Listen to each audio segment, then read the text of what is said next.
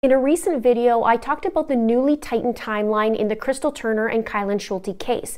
They were the two women who were living in Moab, Utah, and were brutally murdered on Saturday, August 14th, 2021 at their campsite. And they had told their friends the night before that there was a creeper guy hanging about their campsite, and if that anything happened to them, that they were murdered. By the next morning, they were, at 11:35 a.m. to be exact. Since that video came out, there's even more information on the case. Kylen and Crystal were seen in town that Saturday morning before they were murdered. And they were also talking to another friend about this creeper guy. Here's what happened. The night before the murders, on Friday the 13th, Crystal and Kylen were at a local pub called Woody's Tavern.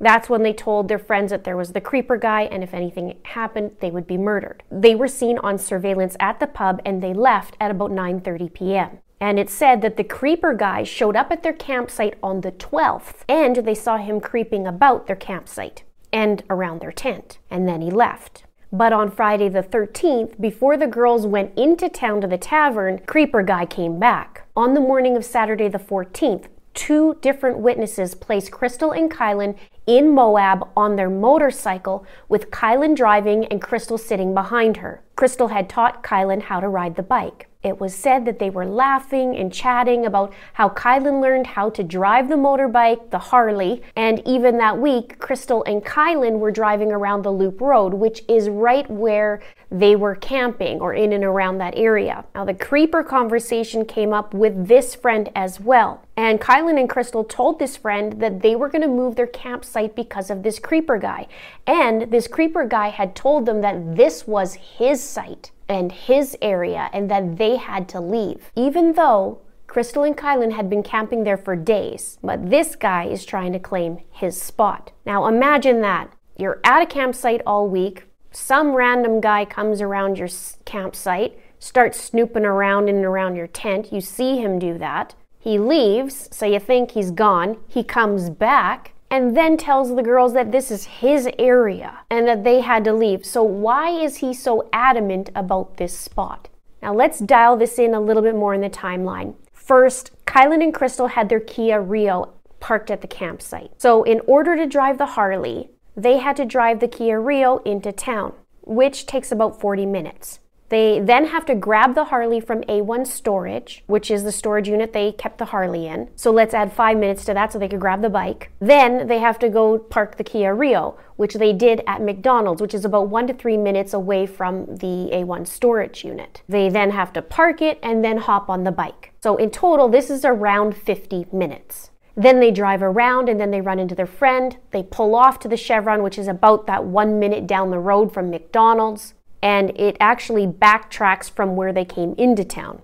Now, since they ran into their friend at 9 a.m., that would put them in and around the 8 a.m. mark that they would have to leave their campsite, if that's all they did was go into town and then ran into their friend. So they meet their friend, and at 9:10 they're finished their visit, and then they left Chevron. We now know, as of my last video, that Crystal and Kylen were found at 11:35 a.m. and they were found in the creek near the campsite.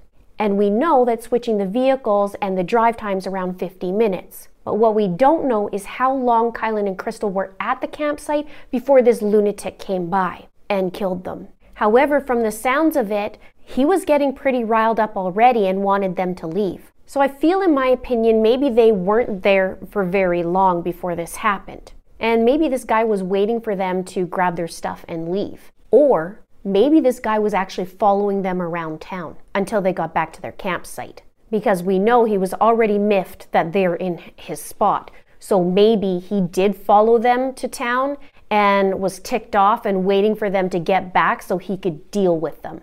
It's a possibility.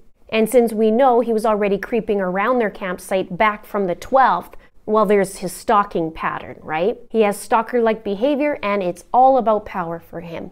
And we know that he was trying to claim his spot, or proclaiming that was his spot, and told the girls to leave as if he owned the spot. And he was watching them before, right? So perhaps he did stalk them in town as well. Maybe he was seeing that, the girls are carrying on and having fun. Why are they doing that when they should be there clearing a spot for him? So at the latest, the girls would have to leave Moab at 10:45 to get back to the spot by 11:30. Perhaps they arrived even sooner. Now, I think it's not only important to ask for dash cam footage after 11:35 a.m., but also beforehand, just to see if this creeper not only left the place on dash cam, but before, and not just the roads leading out of town, but also in town. And I was also thinking that maybe the girls could be caught on dash cam. And what if there was a car that was also following them around that they didn't realize they were being followed? So either in their Kia Rio or on their Harley. And in the end, he didn't end up getting his campsite, did he? Big man, all high and mighty to get to the campsite and gain power, but really he didn't, did he? Now what's interesting though is he killed the women, but they had a little pet bunny on their campsite that was in a makeshift cage right near the tree, but Bunny was left unharmed. And the time frame in August 2021 was one of the busiest times in Moab and the surrounding areas. Now, I read an article in Salt Lake Tribune from 2019, and it talked about how crazy busy it is during this tourist season. In the article, it says, in case someone hasn't noticed, however, Moab has been discovered in a big way, raising questions about whether it is wise for Grand County to keep spending on such advertising. So many tourists go there to hike, camp, stargaze, four-wheel drive, climb, ride, jump, float, slackline, not to mention sit in traffic, that visiting Utah's busted uranium town turned booming outdoor magnet is not always the joyful experience from which Moab is justly famous. Cars back up for a mile or more at the entrance to Arches National Park. A drive through congested town can take an hour. Thoughtless partiers turn remote camping areas into all-night discos. UTVs clutter residential streets, and try getting seated at Miguel's Baja Grill without waiting for an hour. The article also says that 3 million people visit Moab each year. 3 million. So I find it unbelievable that there's not a lot of information. Can this info get lost in a crowd? Maybe. But with those numbers, it could also be said about the opposite. With 3 million people, there's a higher percentage that somebody caught something on dash cam. That someone saw this guy, the same a-hole that's trying to claim their spot that wasn't his, and murdered the women. Maybe he had to gas up in town. Maybe he had to gas up in town before he left. Maybe he already did that in the days before leading up to that day. And maybe somebody noticed there was a creep. Maybe there were several creeps. People notice these things. A creep stands out. And ladies, if you agree that you noticed the creeps, let me know in the comments below. And since he was claiming a spot that wasn't his at the campsite, maybe this guy was claiming something that wasn't his. Maybe it was a spot in line at the grocery store or at a gas station. People have patterns. That's his pattern. He likes to stalk. He likes to have power. And back to the campsite, why this spot?